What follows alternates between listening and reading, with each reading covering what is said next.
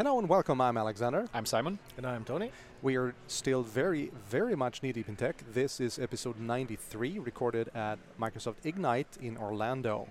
And Simon, you went and found another guest. Yeah, I did. Matthias, welcome. Who are Hey, you guys. and what do you do? I'm Matthias Haas, CTO at Igel. I actually started to work at Igel for that's a long time ago, 13 years, I guess. Oh, Yeah. Yep. So I already have an inventory number on my somewhere on my back or something. Actually, initially I started as a software developer at Yep. Igel and did all of the nice coding on Linux, working on all of those things that were relevant in 2006, green screen, Citrix, RDP. Yep. Actually, I did a lot of work on the kernel. Then all of a sudden I said, okay, there must be something else out there in the world, just coding. I still love coding, I have to say. But talking to people, planning products, doing things. So I did a couple of different roles and accidentally ended up as the CTO of the company. We actually had, I hosted an unconference yesterday on finding your hidden superpowers for your IT career. And we had a discussion on exactly that, falling into somewhere. And I did the analogy with Ingmar Stenmark, the famous skier from Sweden 30 years ago, that he said that, it's funny, people say that I'm lucky, but I'm getting more and more lucky the more I practice. Exactly. Yeah. So I think you did something right to end up as a CDO. Somehow. Yeah. So for the listeners that don't know, what's Igel? What do you do? Yeah, right. So Igel is a company that was founded in 2001. And actually we are a thin client company, or used to be a thin client company. And I always tell the funny story. So Igel is actually an acronym. Yep. So Igel in German, it's Eagle, Yep. and it's a hedgehog. And Igel means Integrierte Gesamtlösung der Mikroelektronik. So just for you guys. So that is the Nice. funny acronym there. Everybody that should use Google Translate to figure out what that means in English. Yeah, and you thought Swedish was hard. Yeah, we had a Finnish guest on yesterday, so we had a Finnish lesson last in Tuesday, and now we get to learn German as well. German lesson as well, yeah. So we built thin client devices, hardware devices with our Igel software on it. So we always were a kind of like a Linux company, seeing the benefits of Linux being small, flexible. You can adjust it a lot. And over the time, we figured out, okay, so it's nice to have hardware boxes that can actually run like the environments that were available at the time with Citrix MetaFrame, stuff like that. And somehow we thought, okay, it might be a good idea to also able to manage those devices. So we also started off building a management tool around that. And there we are. We have a management piece. We have a Linux operating system that can run on thin client devices.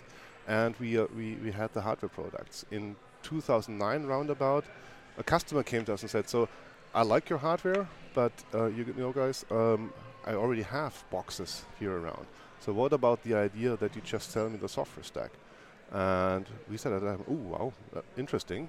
So actually 10 years ago, 2019 we are today, we started with the idea to have a software stack thin client offering. And just a couple of years ago we were addressing or pressing more and more on the software stack solution, and figured out that a lot of customers are out there that actually do have a lot of great hardware. You know, any device that is like 5 years old, it's way good enough to be used as a endpoint for virtualized environments. And doing that, we increased the investment into that software stack. And actually today, the core IP, what Igel really is, it's not the hardware box that we're selling, it's the software. And with software, I mean the operating system with the deep integration into the management suite. And combining this, you get a platform where we have the ability to onboard technology partners. And talking about technology partners like Microsoft, VMware, Citrix, all of the guys that are relevant, that provide a solution out there in the market, plus a lot of technology partners that take away the pain points of customer needs, right? So like in healthcare, you have a lot of requirements for smart cards, you want to have digital dictation. Integrating this and adding the management glue to it, qualifying the components to work with each other, and providing a stable platform, a stable firmware that customers can use to address their needs, that's in the end what Igel is. And you talk a lot about Linux. So why are you at Microsoft Ignite? That's a good question. Yeah. I have to say, Microsoft, there was that picture that Microsoft loves Linux, which is a great thing. And actually, we are working together with Microsoft and Scott Manchester's team to provide support for WVD on IGLOS. So we had the announcement this week where IGLOS was introduced as the first Linux platform to support access into the WVD architecture. What is WVD? Windows Virtual Desktop. So a cloud-delivered desktop solution provided by Microsoft. And why did IGIL see that the investment in WVD was worth doing? What does WVD means and what it's worth to IGIL? So the way how we see the world is changing right now, and a lot of things are moving or changing through the adoption of the cloud. People want to consume services instead of running their own architectures. We see that the way how virtualized environments are going to be consumed in the future is moving towards a more service-oriented. So we see more and more customers that either do a hybrid approach, so run on-prem and cloud-deployed architectures, but also we see customers that say, okay, I want to get rid of my data center, I want to get rid of all of the infrastructure that I have to run. Let's put everything in the cloud. Together with Microsoft, we see that it's not only delivering a desktop architecture, it also has a full ecosystem in terms of Azure as an infrastructure, applications, and now that Microsoft is going to deliver desktops and applications through the Azure cloud, is I think enabling a lot of benefits by putting the desktop and the data center at one location, close to each other. I think you get the best user experience in having all of this data, your OneDrive, probably your applications, as close to your desktop as possible. And that's why we think this consumption model, consuming desktops and applications from the cloud, Win32 applications, is going to increase in the market in the future and provides a lot of potential. Plus, you need to have a simple access, simple onboarding process into those virtual desktops. And I think that's the benefit that we can add to that equation, providing a just enough OS approach to access these cloud-delivered desktops. And you said that you had a background in software development, and we are here at Microsoft Ignite, and there are both IT pros and developers here. And you started off by saying that Microsoft have, for a couple of years now, said that Microsoft loves Linux.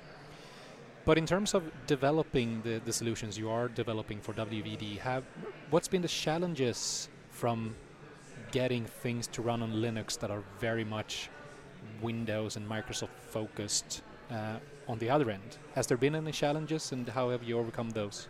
Actually, I think you would expect that I say, oh, it was horrible difficult. But I have to say this was a really easy way to move forward, right? Cool. Working together with Microsoft in that space, it was like engaging, everybody was committed. We sent teams over from Germany to Redmond to work together with these guys. And actually it was a very easy and good way to work together. Both sides were contributing. We had the Linux expertise, also integrating that in the desktop. And with the Microsoft guys, it was just like great to have that protocol implementation, the validation processes going on. So all in all, I have to say it was a very, very smooth, straightforward process. Everybody committed, and we delivered on time. And so basically that means that Microsoft loves Linux. It isn't all about marketing. It's actually true. It's actually true. It's actually true, and I'm a huge fan of this partnership, and it really drives things forward, and it's continuing to be driving ideas, getting the expertise in there from both sides, and really making the best out of it. And I think we will just go back a couple of steps, because when you accepted the invite here, Tony and Alexander said that your experience with thin clients is basically 20 years old. It is. Pretty much, I actually used the old Sunrays back when I was working for the university in my city, and that was or the early 2000s, I think. And previously, I had also used the old MetaFrame stuff. So, I kind of get the feeling that time is cyclical. Everything comes back. We started with the mainframes, right? And there was no compute power on the desktop. Then came the desktop computers. The mainframe went away, and now we're kind of back to the mainframe thinking. So, where have things progressed? What's different? Why are we back here? Why can't we do anything new? That's a great question, actually. You can always do things better, right? So that's I believe in that. And I think the way how people want to consume technology and how people are looking at things is that you don't want to fiddle around with all of the configuration, planning,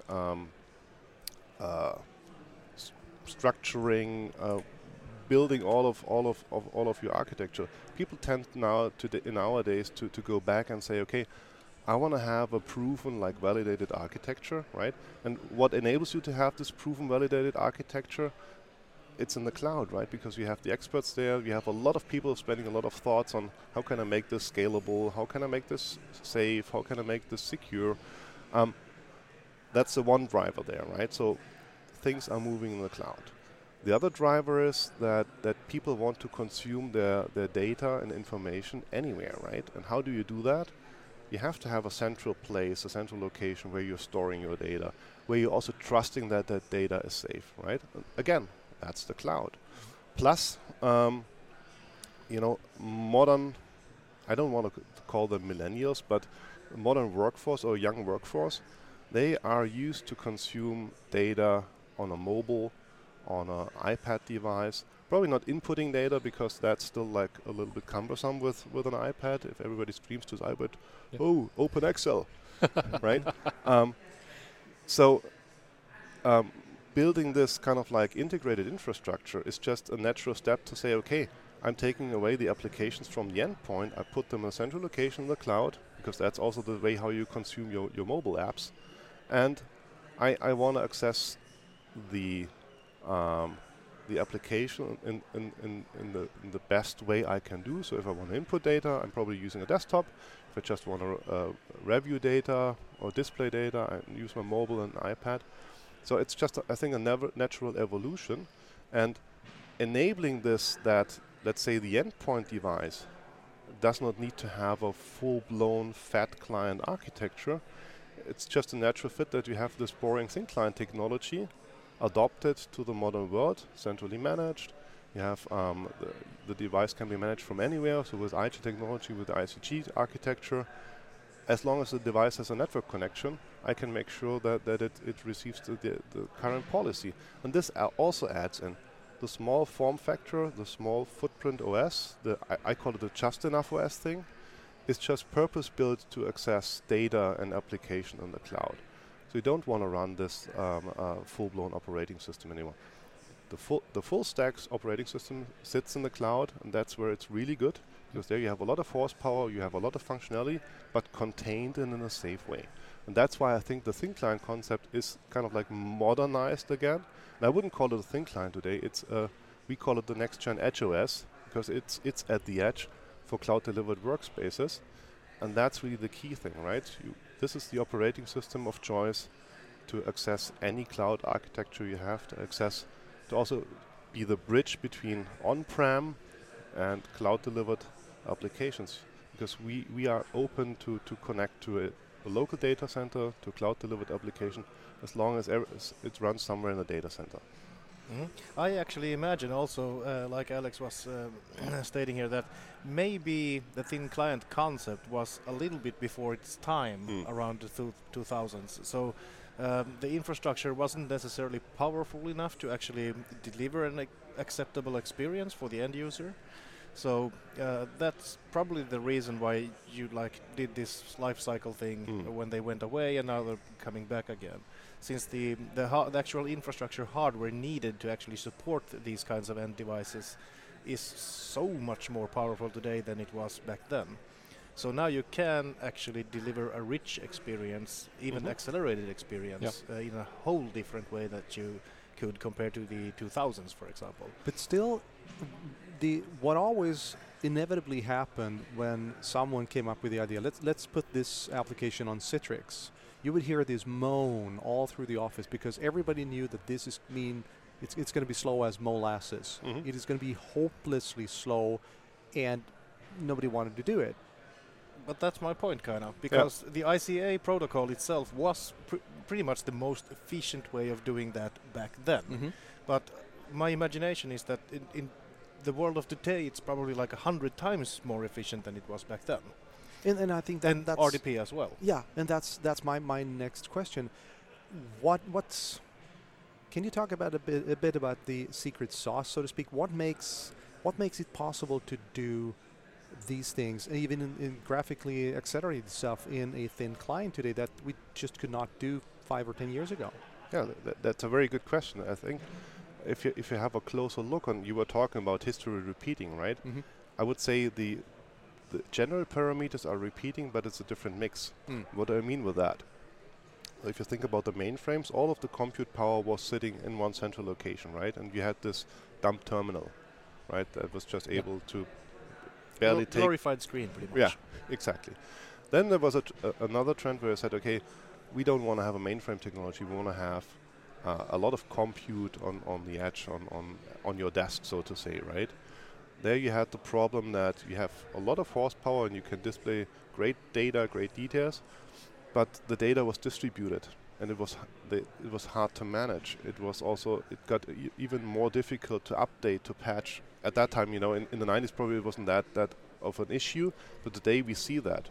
Keeping your infrastructure up to date with a fat client architecture is a challenge, right?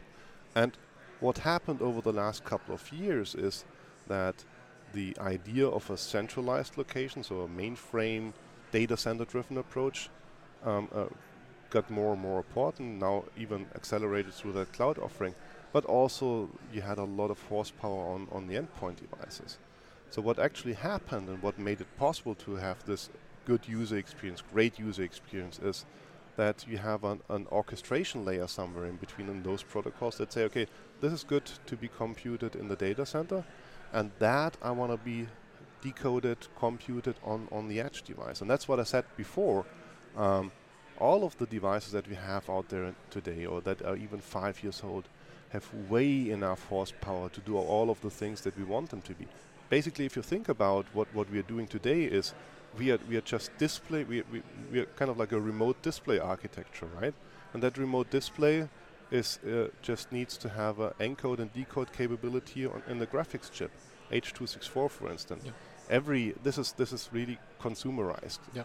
Even every mobile phone is able to hardware decode and encode H.264, and this really enabled to increase the user experience. Now that's also what the secret sauce of iGelOS is. We have abstracted this acceleration, so we can use acceleration pretty much on any x86 device. And with that, we can always provide the best user experience in the field with pretty much any protocol that's out there. And I think that's, I was invited to your conference in Munich this spring, IGEL Disrupt. And I know that one of the things that really surprised me in a very positive way was that your colleagues showed VR being delivered over, in that case, Citrix to an IGEL endpoint. Correct. And it worked brilliantly. Yeah. So to be able to both send and receive that amount of data, that amount of frames, to a thin client was just staggering how that is possible. Right? So So I'm super curious. Where is the heavy lifting when it comes to math being done? Is that being done in the cloud, on the edge device, or both when it comes to VR? It's a little bit of both. Mm-hmm. So the heavy lifting definitely has to be done in the cloud, right? So you have like a capable graphics card that does all of the rendering, all of the, and besides the rendering, also the encoding piece, right? Because you have to get this through a wire, and it could be a pretty thin wire too today. So I live in Germany, I know what a bad network is, right? But it's also important that the endpoint device is able to take this data and decode it in a fast and flawless manner, right? That means no flickering, and especially if you have VR, how often do you get seasick if you have like a bad VR implementation? And that's really showcased the capability. And this is really the important thing is you have to kind of like squeeze every single performance tweak out of an endpoint device. And ideally you do this in an automated way. So the US recognizes, hey, these are my acceleration capabilities and this is what I can leverage. So really squeezing performance out of endpoint devices is key. And that's the perfect example. So a lot of performance required on the endpoint device, but also a lot of performance required in the data center. So how close are you to hitting the glass wall, so to speak, when it comes to light speed? Because light speed, not even IGEL can change light speed. Not at all.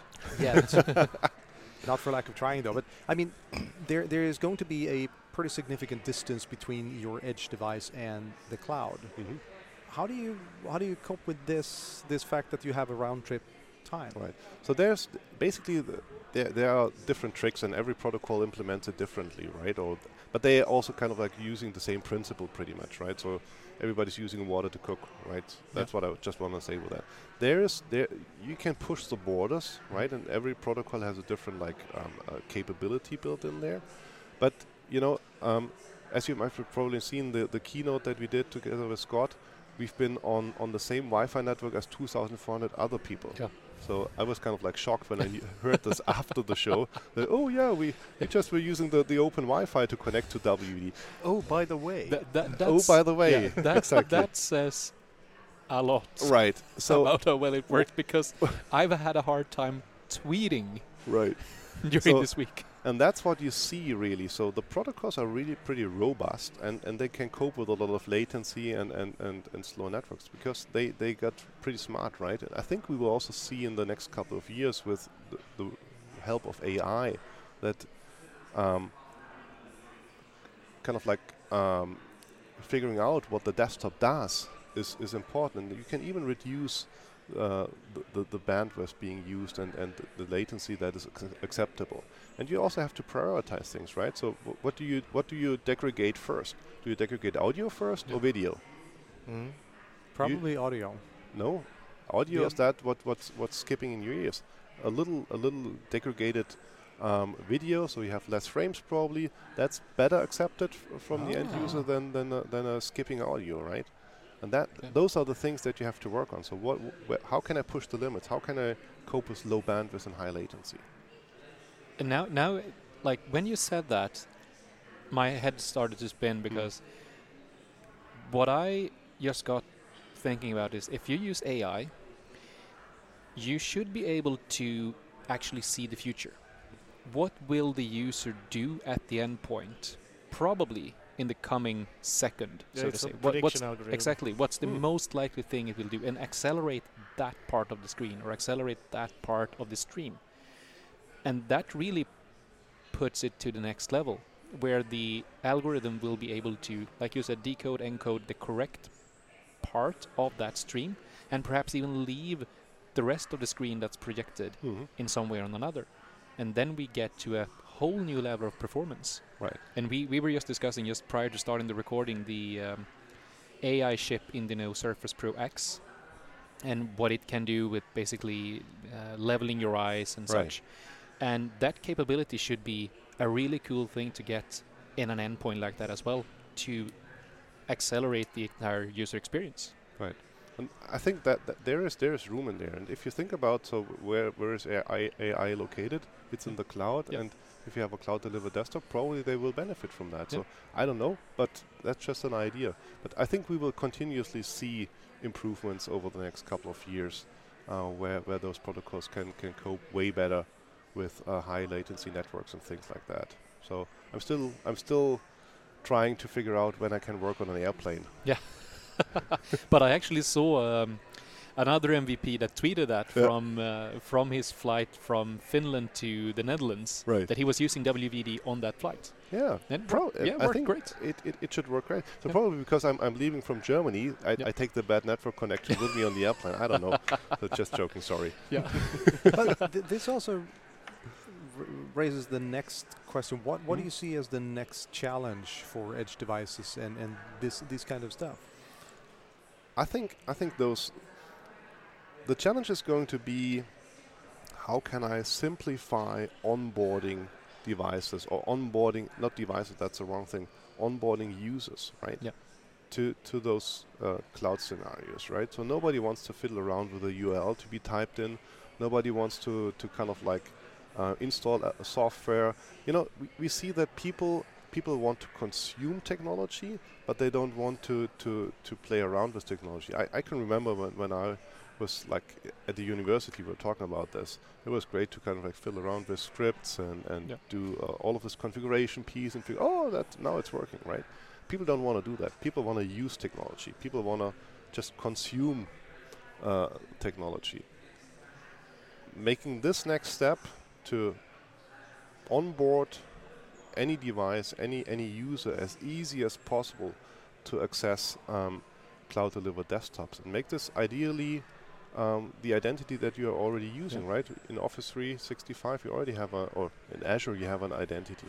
Why not use that, right? And just type in username, password, also email address and password, and it just kicks you to your desktop. No configuration needed. This is, by the way, the thing that we are already doing today, this configuration automation, also in the traditional deployment. You plug in an iGLOS device, it reconfigures automatically, and you're onboarded.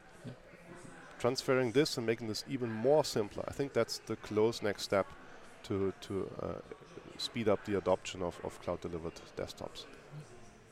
And one last thing before we wrap this up. You had some amazing announcements this week. What other announcements have you heard that you really like from this conference? I think there were a lot of great announcements around, especially what we were talking about AI. What really hit me was the speed and the width of the AI offerings that are out there.